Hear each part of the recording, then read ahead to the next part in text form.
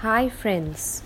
Well, regarding interviews, sometimes you may be asked a question which is like a behavioral question where you are being given a situation and you are supposed to describe the whole thing and what did you actually do, how did you face that situation, what was your reaction.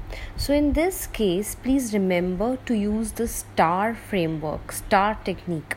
Yes, it is STAR. S is for situation, T is for task, A is for action, and R was the result. So, whenever you are being asked any behavioral question, please remember to use STAR. STAR. First, you are going to think about in your mind very clearly what was the situation.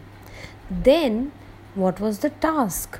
And next is what action did you take? And lastly, what was the result? This will actually help you, guide you, and will give you a good structure to answer the question. All the best.